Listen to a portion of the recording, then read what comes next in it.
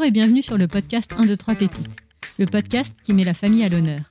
Je suis Céline Ferrari, maman de 3 enfants, curieuse et convaincue que le partage et l'échange nourrissent notre vie de parents. Mes invités m'inspirent dans leur vie de famille et font tous de la famille une force. Ensemble, on parle Madeleine de Proust, transmission, joie et galère de parents. Aujourd'hui, c'est Laurine Abani que j'ai le plaisir de mettre en lumière. Connue sur Instagram sous le nom d'Happy Cherry Kids, Laurine y partage des bribes de sa vie de famille avec Ridouane et leurs 3 enfants. Look tendance, déco choisie avec soin, famille de musiciens et de sportifs, ces 5-là font aussi pas mal de shooting photo. Avec Laurine, j'ai eu envie de parler d'enfants modèles ou pas, d'être maman d'un petit et de 2 ados faciles ou moins, de son métier passion, ça c'est sûr, de ses rituels de famille, et j'ai même laissé un peu le micro à son mari. Je vous souhaite une très belle écoute et je suis ravie de vous faire découvrir Laurine, à cœur ouvert.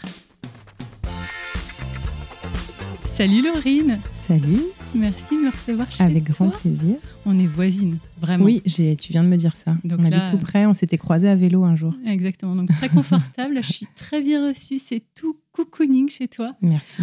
Ça sent bon, c'est beau, t'es canon, super bien habillée. Merci, vraiment, ça me fait plaisir. j'adore. C'était pas gagné, tu sais, on est rentré tard, on rentre d'un week-end de mariage, donc voilà. Et on est lundi. Et on est lundi, Donc, ça pique toujours un peu le lundi. Mais le lundi, tu vas me raconter ça, mais c'est un jour off pour toi. Oui, c'est mon jour tranquille. Jour plaisir. Tranquille. Exactement. Jour podcast pour C'est aujourd'hui. ça. J'ai un rituel dans ce podcast, je démarre toujours par la Madeleine de Proust de mes invités. J'aime bien me plonger dans l'enfance. D'accord. Alors, c'est rigolo de parler de la Madeleine parce que je suis quelqu'un qui est très sensible aux odeurs et je sais que le roman de Proust est principalement autour de ça. La Madeleine, c'est surtout pour l'odeur qu'elle évoque. Et j'aime beaucoup les odeurs, les fragrances. J'y suis très sensible. Je trouve que c'est le sens qui ramène le plus de souvenirs. Donc, moi, je dirais que ma Madeleine, c'est l'odeur de la colle. Oh là là. La colle Cléopâtre. Et je suis en train de Mais regarder. oui. Tiens, mon fils en a utilisé ce matin parce qu'il faisait un petit Énorme. bricolage et il y en a sur le meuble. Donc, Mais ça me tellement. rappelle l'enfance. Tellement, ça me parle. Et puis, un beau clin d'œil à bien sûr ton métier. Exactement. Tu es professeur des écoles. Tout à fait. Alors, sur ta vie de maman, toi, tu as 3 enfants. Est-ce que tu peux me présenter ta famille ? Oui, donc Ridouane, mon mari, et mes enfants. Donc Sam, c'est l'aîné qui a 13 ans. Ensuite, Rose, Ouais. ils ont 23 mois d'écart. Donc Rose a 11 ans, elle en aura bientôt 12. Et Ellie qui a 5 ans. Donc, tu dis souvent, c'est presque, tu les as élevés quasi comme des jumeaux, tu as l'impression. Oui, parce que 23 mois d'écart, c'est quand même presque Ouais. 2 ans. Mais à la fois, en ayant un de début janvier et une de fin décembre, ils n'ont qu'une classe d'écart. Ah oui, Donc ils ont très vite été dans le même rythme scolaire. Ils ont été à la crèche ensemble. oui. Donc, passé, on va dire, les 18 premiers mois, tout se passait à peu près au même moment. Donc, les siestes, Oui. les trajets pour l'école. Oui, il y a un rythme similaire. Exactement. Et puis, physiquement, ils passent aux yeux des autres aussi pour des jumeaux. Donc, ça nous a toujours beaucoup amusés parce qu'ils font la même taille, le même poids. Ils ne se ressemblent pas comme 2 gouttes d'eau du tout. Mais voilà, le frère et la sœur qui font la même taille passent très souvent pour des jumeaux, quasiment tous les jours. Et alors, comment tu vis ton grand écart ? J'exagère un peu, mais entre le fait d'avoir un petit Oui, de quand 5 ans, donc tu es quand même encore dans la petite enfance, Oui. t'en sors bientôt, mais Pas trop vite.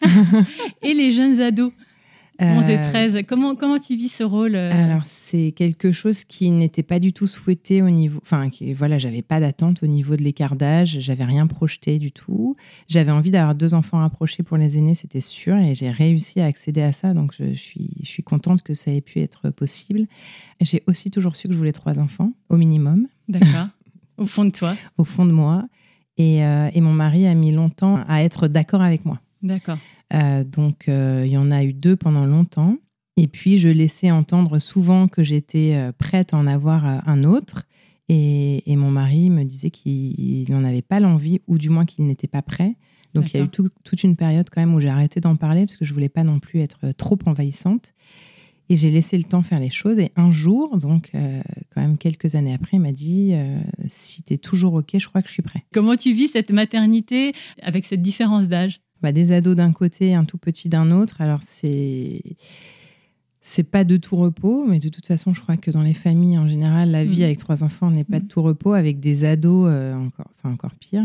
Mais justement, j'aime bien le côté baigner encore un peu dans la toute petite enfance quand, justement, on vit en même temps.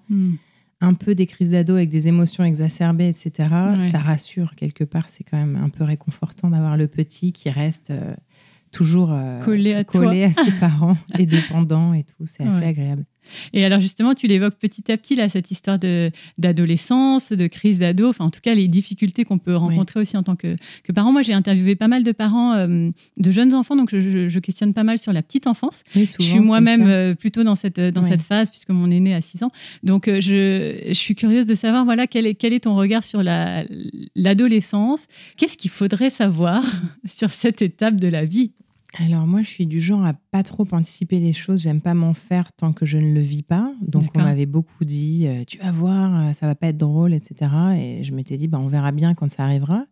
Et maintenant, je me dis, on m'avait prévenu, c'est vrai. En même temps, je reste prudente parce que je trouve que j'ai plutôt de la chance. Avec mes ados, pré-ados, même si c'est pas facile tous les jours, je pense qu'ils sont plutôt chouettes.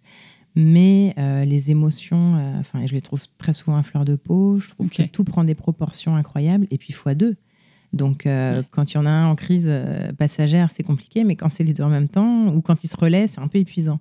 Et alors, c'est quoi les préoccupations, je vais dire des ados en général, mais peut-être si tu veux parler aussi, toi, de ce que tu vis au quotidien, c'est quoi les sujets qui font qu'ils sont à fleur de peau en général? Alors, la nouveauté, c'est qu'on ne s'est jamais trop préoccupé du suivi scolaire parce que ça roulait bien.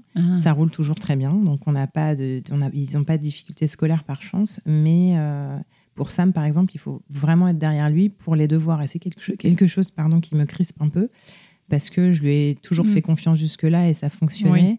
Oui. Et là, j'ai l'impression que si je ne suis pas derrière, il va procrastiner à fond, il va attendre. Et c'est un peu épuisant d'être toujours c'est le quotidien, et à réclamer les devoirs. Moi, vu mon métier, ça me froisse beaucoup. Oui. Donc, et puis surtout, j'ai pas envie d'avoir ce rôle-là. Oui. Alors, on a aussi une lutte qui est assez nouvelle depuis l'entrée au collège, parce qu'on était des parents qui étaient un peu préservés des écrans, tout ça. Enfin, pas du tout. On n'a pas exclu les écrans de nos vies. Hein. On essaie de vivre avec notre époque. Mais il n'avait pas de téléphone. Quand il est entré au collège, il n'avait pas de console. Et très vite, il s'est senti un peu différent. Ouais. Et on a accédé à ça. Attends, là, il est en 4e ? Il est en 4e. Ouais. Donc, et c'est vrai que la 6e, c'est souvent une étape pour le téléphone, j'ai l'impression. Mais... Il nous disait qu'il était le seul à ne pas en avoir. Je ne sais pas si vraiment il était le seul. Peut-être qu'ils étaient 2 ou 3. En tout cas, en parlant avec notre entourage, on a vite compris qu'il était un des rares à ne pas en avoir. Okay. Pareil pour la console. Donc, petit à petit, on s'est mis, avec des règles, bien sûr, à autoriser davantage tout ça. Et maintenant, c'est devenu 2 ans après, alors que jusque-là, ça n'avait pas été un sujet. Maintenant, c'est devenu un combat. Ouais. Donc, il faut réguler tout le temps. Et ça, c'est pas chouette. C'est pas très agréable, mais ça fait partie de nos vies maintenant. Ouais, c'est un vrai problème, j'ai l'impression, pour la génération. Et puis, pour nous, ça compte vraiment d'y faire très attention. Donc...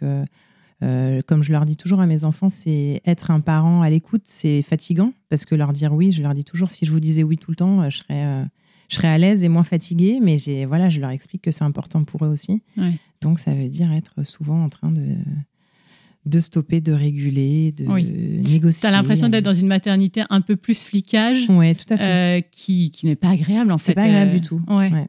J'avais pas envie de ça, mais ça s'impose à nous là. Ouais. Est-ce qu'il y a des choses là, avec ton recul quand même assez court finalement sur l'adolescence, mais où tu as l'impression que ça marche, ou tu en as parlé avec d'autres parents, enfin voilà. Alors, en parler avec d'autres parents, ça m'a permis de relativiser, ça c'est sûr. Donc, c'est quand même sympa de discuter entre amis et de voir qu'on vit les mêmes choses et de le prendre à la rigolade, c'est assez chouette.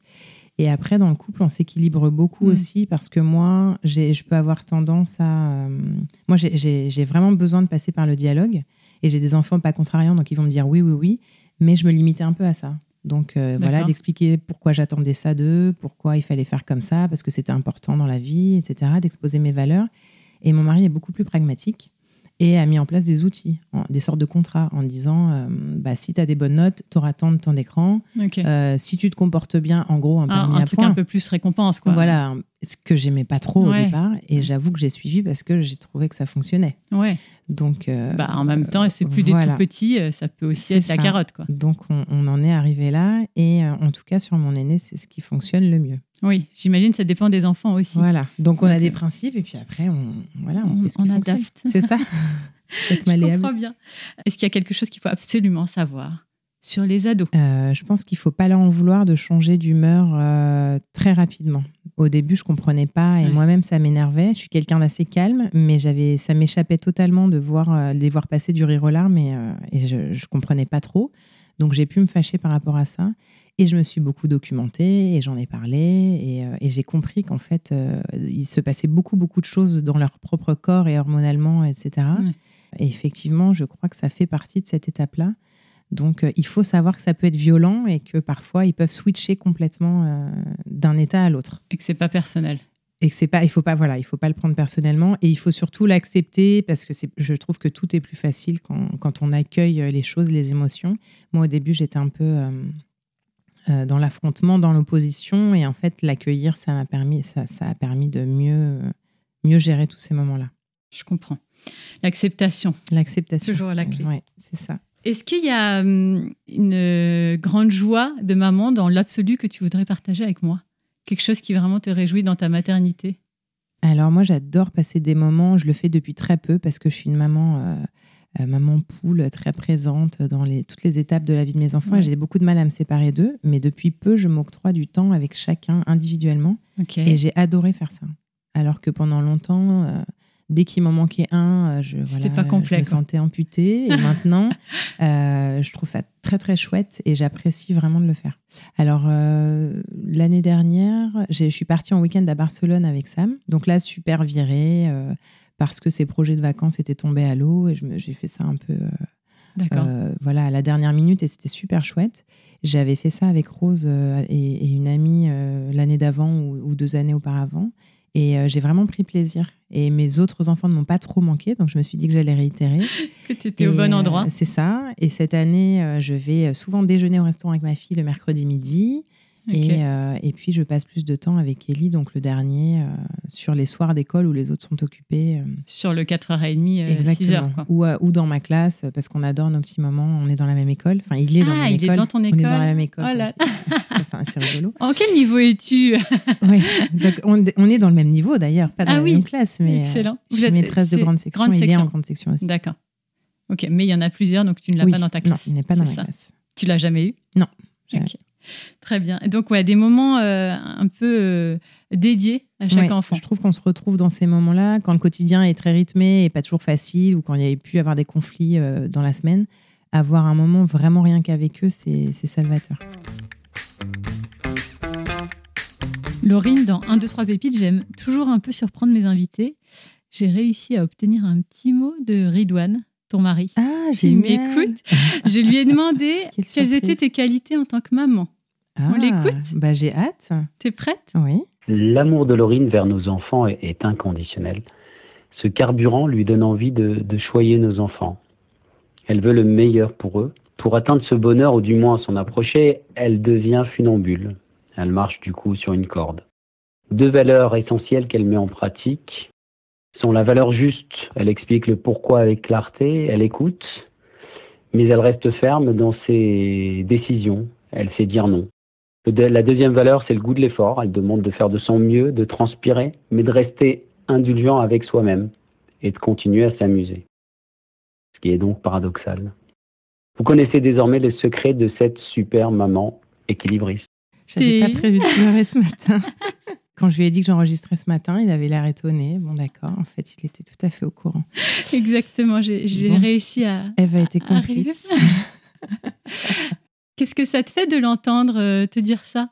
Ça me touche beaucoup, parce que déjà, je ne m'y attendais pas. J'ai envie de savoir qu'est-ce qui t'a touché dans ce message, quand même. Qu'il ait dit que j'étais une super maman, ça n'a pas de prix. Ouais. Parce que c'est quand même la personne qui passe le plus clair de son temps avec moi. On est ensemble depuis qu'on a 16 ans, donc ça fait très longtemps. Ouais. Et de voir que malgré toutes les difficultés, il est encore convaincu de ça, ça fait vraiment chaud au cœur. Bah oui.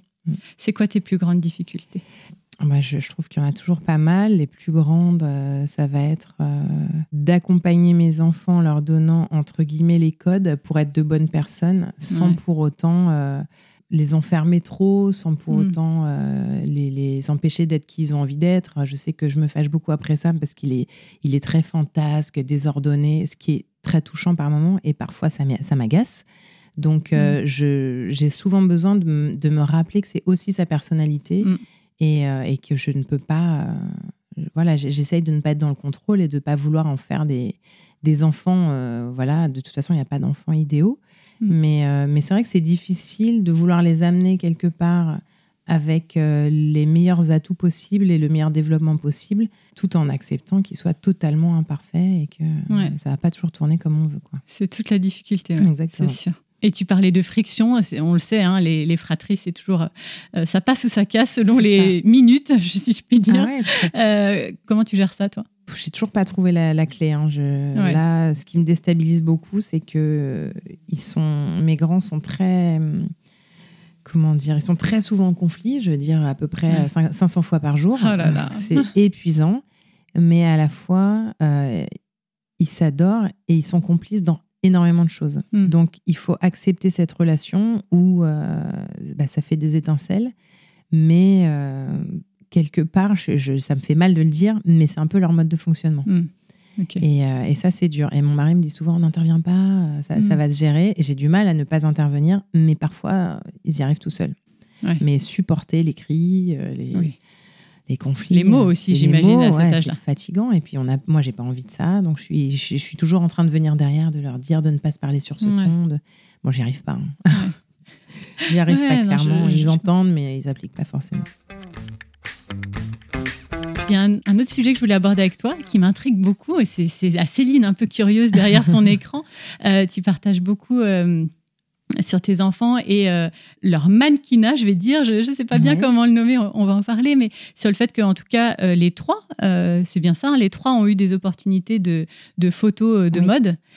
Comment ça s'est passé ? Comment c'est arrivé dans votre famille, en fait, le mannequinat ? Alors, tu as raison de parler d'opportunités parce que pour moi, à mes yeux, ce ne sont pas des enfants mannequins dans la mesure où je n'ai pas fait la démarche.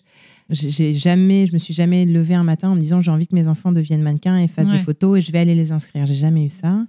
Il s'est trouvé que je suis passionnée de photos depuis l'enfance, que j'ai toujours pris des photos, que dès mes 9 ou 10 ans, j'ai reçu un appareil photo à Noël, je me suis mise à faire des photos. Ouais, c'est une passion pour toi. C'est une vraie passion, alors que je suis autodidacte et pas du tout, j'ai encore énormément de choses à apprendre. C'est un loisir avant tout.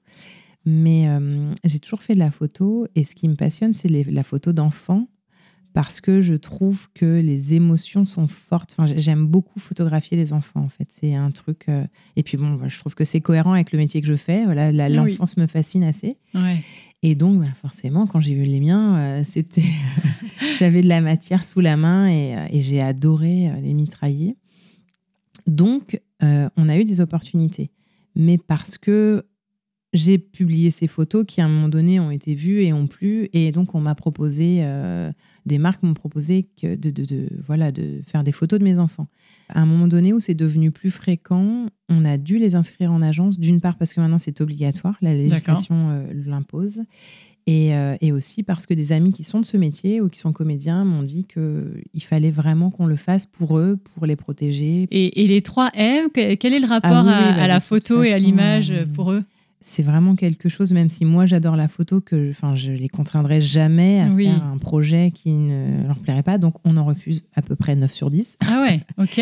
On en refuse beaucoup et ça nous permet de faire un vrai tri et de travailler qu'avec des marques de choix. Avec qui le feeling passe bien, avec qui ils ont envie de bosser. Ça a permis à Rose, par exemple, de faire un tournage pour Roland Garros. Comme elle joue au tennis, c'était juste sa passion. Donc voilà, c'était un rêve. Ça leur a permis d'accéder à des choses qui vraiment leur plaisaient. Ouais. Et c'est comme ça qu'on voit les choses. Pas pour faire une pub pour n'importe quelle marque. Voilà. T'as pas de peur par rapport... On entend quand même beaucoup autour de l'image, la préservation. Oui, c'est une vraie question. Comment ça se passe ? J'ai 2 questions sur... est-ce que tu as des peurs par rapport à ça ? Qu'est-ce qui fait que tu y vas et tu l'assumes ? On peut même dire c'est audacieux. Et deuxième question, je veux bien ton avis sur le consentement, en fait. Oui, c'est très, quel est très l'échange important. avec tes enfants là-dessus ? Alors, ça fait très longtemps que plus rien n'est publié sur mon compte sans l'aval de mes enfants. D'accord. Donc ça, c'est la base de tout et c'est normal. Il y a des photos, ils me disent non, celle-là, je ne veux pas que tu la publies et je les écoute toujours. Ça m'est même arrivé de retirer des photos parce qu'au début, ils m'avaient dit oui et ils ont changé d'avis. D'accord. Donc ça, pour moi, c'est la base de tout. Alors d'accord, ils sont visibles, mais c'est pas parce que mes enfants sont visibles qu'on fait n'importe quoi. Et il faut toujours qu'ils soient d'accord. Et ça, c'est quelque chose sur lequel je ne dérogerai jamais. Et ensuite, tous les projets photos qu'ils font, c'est parce qu'ils ont accepté. Donc, moi, je ne cherche pas, je ne démarche pas. Quand on nous propose, je leur en fais part. Et s'ils sont d'accord, c'est parce que la marque leur plaît ou le projet leur plaît. Ou tout à l'heure, je citais Roland Garros, typiquement, parce que ça leur fait plaisir. Ils ont aussi compris que parfois, les cachets qu'ils gagnaient grâce à ça leur permettaient de faire un voyage, de s'offrir des choses. Et je crois que pour eux, ça a du sens aussi comme ça. Ils le voient comme un travail ? Comment vous le présentez ? Je crois pas. Pour moi, ça en est, parce que ça veut dire que l'enfant va quand même devoir se conformer à certaines choses. Mais j'ai toujours, et heureusement, pas eu trop de déconvenues. J'ai toujours fait en sorte que ce soit une équipe qui fasse très attention et que ça reste de l'amusement. Parce que moi, je trouve que la place d'un enfant, c'est d'être avec ses amis ou sa famille en train de jouer dans sa chambre ou toutes sortes d'autres activités amusantes plutôt que d'aller faire des photos contraignantes. C'est sur le temps du week-end ou de fin de journée, c'est toujours hors temps scolaire. Ouais. C'est toujours hors temps scolaire, c'est le week-end ou le mercredi. Et ça n'empiète pas sur leur scolarité. Et puis, ils ont 1000 autres activités à côté. Donc, s'ils sont invités à un anniversaire ou qu'ils ont une compète, il n'y aura pas de tournage, il n'y aura pas de photos. Et ça a toujours été hyper clair pour nous. Et tu parlais du consentement, tu vois, moi qui ai des plus petits, ils commencent à comprendre que je partage ou quoi, mais j'ai pas eu c'est pas une demande officielle et puis ils ne se rendent pas compte. Oui. Comment tu l'as vécu, toi, parce que tu l'as fait aussi très jeune avec eux. Donc ça, tu ne demandais pas le compte. C'est quoi ton rapport ? Alors effectivement, pour la publication, j'avoue, quand ils avaient cet âge-là, je leur demandais pas. Par contre, j'ai toujours demandé si je pouvais les prendre en photo. Ouais. Donc toutes les photos spontanées, parce qu'il y en a beaucoup, c'est la majeure partie des photos que je fais. Ils s'en rendaient pas compte et du coup, ça les dérangeait pas dans la mesure où je leur demandais pas de poser ou de faire comme ci ou comme ça. Mais si j'avais envie d'une photo posée, je leur demandais s'ils étaient d'accord. Donc ça, même quand ils étaient tout petits, je leur disais, est-ce que je peux te prendre en photo ? Ils me disaient oui ou non, selon l'humeur du jour. Je leur demandais pas encore à ce moment-là, effectivement, sur la publication. Maintenant, je demande toujours. Et même à Élie, je lui demande. Ouais. Ce que j'ai pas fait avec ses aînés au même âge, je le fais avec lui parce que je le fais pour les autres. Donc, ce qui est important pour moi aussi sur la photo, c'est que même si mes enfants sont visibles, parce que c'est une question qui m'a souvent été posée, mais très assumée là-dessus, je me cache de rien, parce que j'adore faire de la photo et parce que mes enfants sont réceptifs et parce que les projets sont chouettes, on les sélectionne sur le volet. Même quand on est visible, je fais toujours en sorte que ça ne soit pas dégradant. Et pour moi, c'est hyper important. Donc, on va me dire, mais tes enfants sont visibles, attention. Et je dis oui, mais pour moi, ils ne se retrouvent jamais dans une position qui leur porterait préjudice. Oui, c'est positif pour toi. Et ça reste positif. Alors, ça ne veut pas dire que notre vie est fantastique et géniale, même si je trouve qu'on a une chouette vie. On a des problèmes comme tout le monde. Mais effectivement, tant pis si on me dit « Ah, mais tu montres que le beau, tu montres que… » Déjà, c'est pas vrai, parce que parfois, je parle quand même un peu à demi-mot de mes difficultés. Tu l'as fait, là. Voilà. Mais dans mes photos, moi, c'est ce qui m'anime, c'est ce que j'aime trouver chez les autres. Chacun, c'est ses choix dans ce qu'il souhaite lire ou visionner. Moi, j'ai pas envie de montrer des choses tristes ou dégradantes. Personne, je crois, n'a envie de montrer des choses dégradantes, mais en tout cas… J'ai pas envie que mes enfants soient l'objet d'échanges pas joyeux, d'échanges un peu ternes. Et donc, effectivement, tant pis si je montre que du joli en apparence. Notre vie n'est pas jolie 100% du temps. Mais en tout cas, pour eux, c'est important, je trouve, qu'ils soient montrés sous un côté plutôt positif, quoi. Mon titre, comme ça, je sais pas s'il changera, mais c'est Maman d'enfant modèle. Wow, petit jeu de mots. Est-ce que tes enfants sont modèles ? Alors, modèle pour faire des photos, ça oui. Modèle dans le sens enfant irréprochable, non. Mais de toute façon, je crois assez peu aux enfants modèles. Ouais. Donc, quand je lis des récits d'enfants parfaits, je ris toujours un peu intérieurement. Même s'il y en a qui doivent être super et géniaux, je pense que… Et puis, statistiquement, j'en connais beaucoup.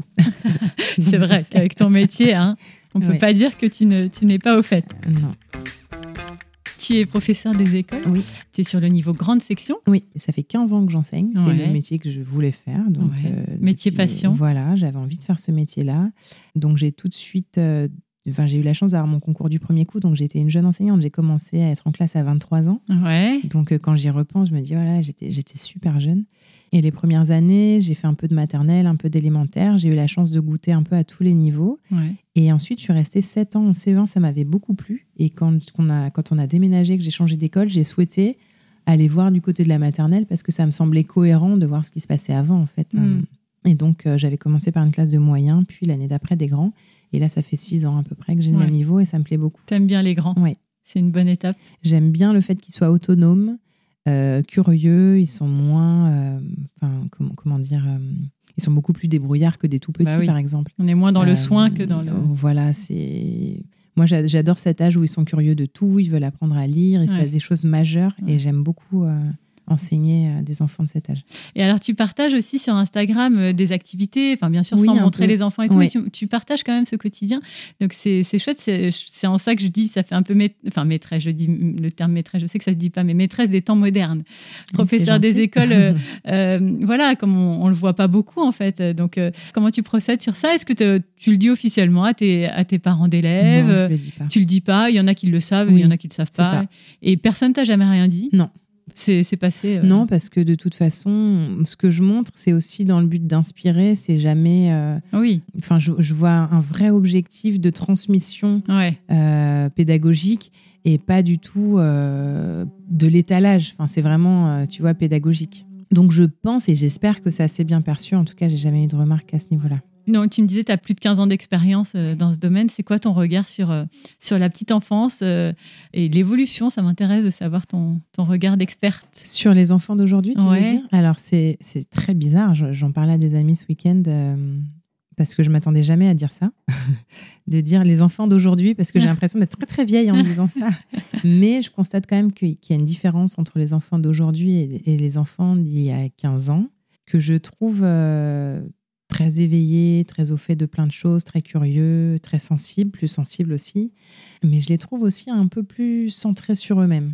Je trouve que dans les classes, c'est assez visible maintenant et je pense que c'est aussi la génération confinement. On est beaucoup dans l'immédiat, dans le besoin d'avoir les choses et l'adulte pour soi maintenant et sans condition.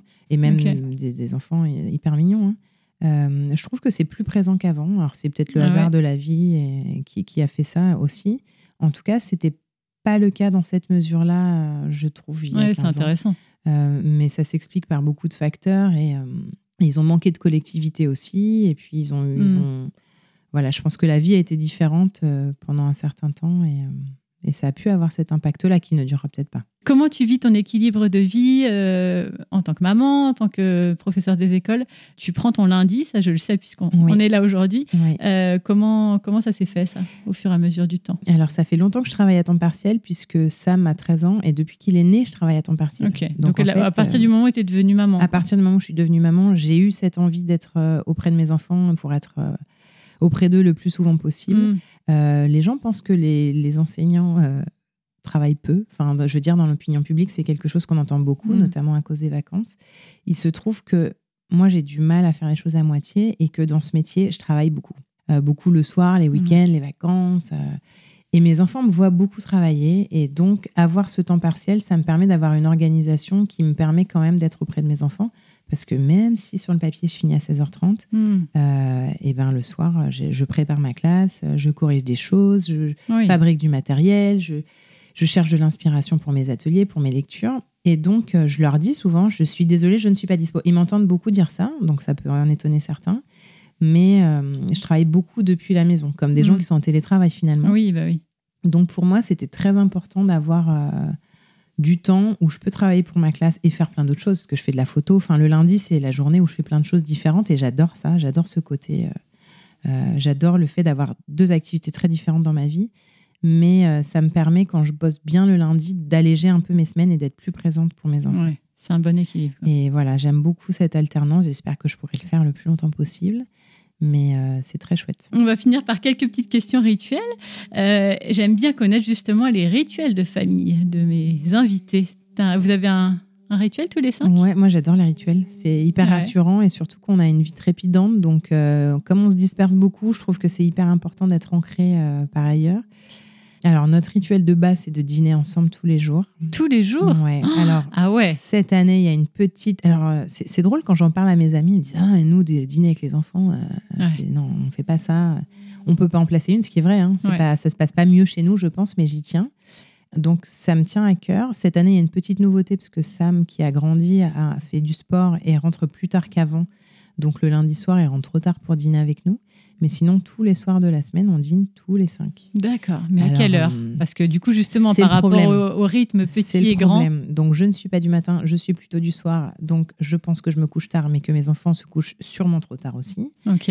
Mais, par exemple, quand mon mari que se déplace au travail et qu'il rentre un peu tard, on l'attend pour dîner. Mais non. Donc, si c'est 19h30, ça va encore. Quand c'est 20h, c'est un peu tard. Ouais. Mais on essaye de faire en sorte. Mais vous dînez tous ensemble. On dîne tous ensemble, on fait le bilan de nos journées. Et moi, j'aime beaucoup le fait qu'on ait ce moment-là tous les 5. La vie va hyper vite. Et je trouve que si on... c'est pas une...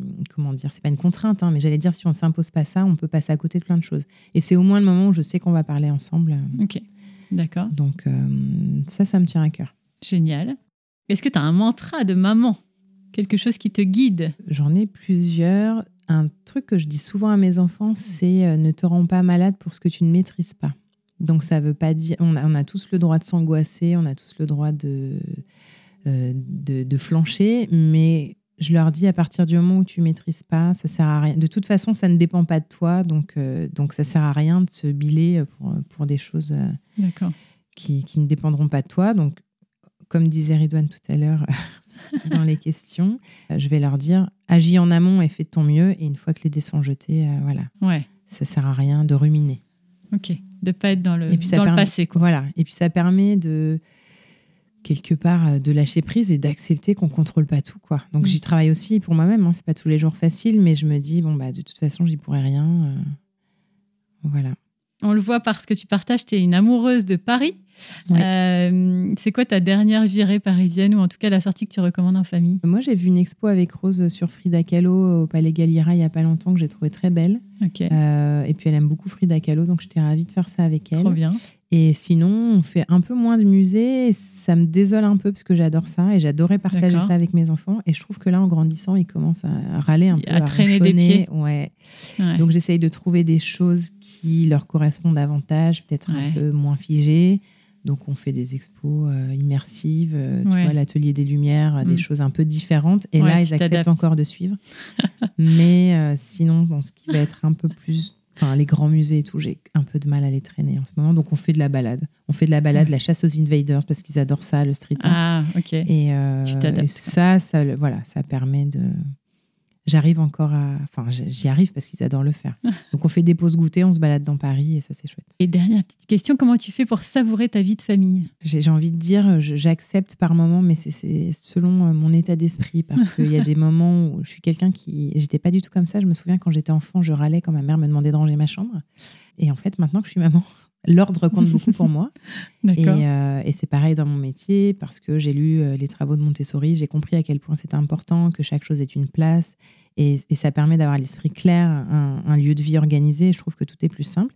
Donc j'aime quand c'est ordonné, et j'ai tendance à beaucoup me fâcher sur ces questions-là, qui ne sont pas très importantes. J'en ai tout à fait conscience, donc je travaille sur moi. Pour un enfant, enfin pour les miens, c'est pas très important, et je rabâche beaucoup, je leur demande beaucoup de ranger. Et les jours où je suis bien lunée, je me souviens que c'est pas si important, et je me dis, après tout, ils n'auront pas souvenir d'une cuisine sale ou de choses qui traînent par terre, donc détends-toi. Et même si parfois je peux pas m'en empêcher, je travaille à ce que ça devienne secondaire et pas trop envahissant. Tous ensemble dans ce bel appart. Merci de m'avoir reçue ici, justement. Plaisir, je te laisse pas repartir les mains vides. J'ai toujours mes petites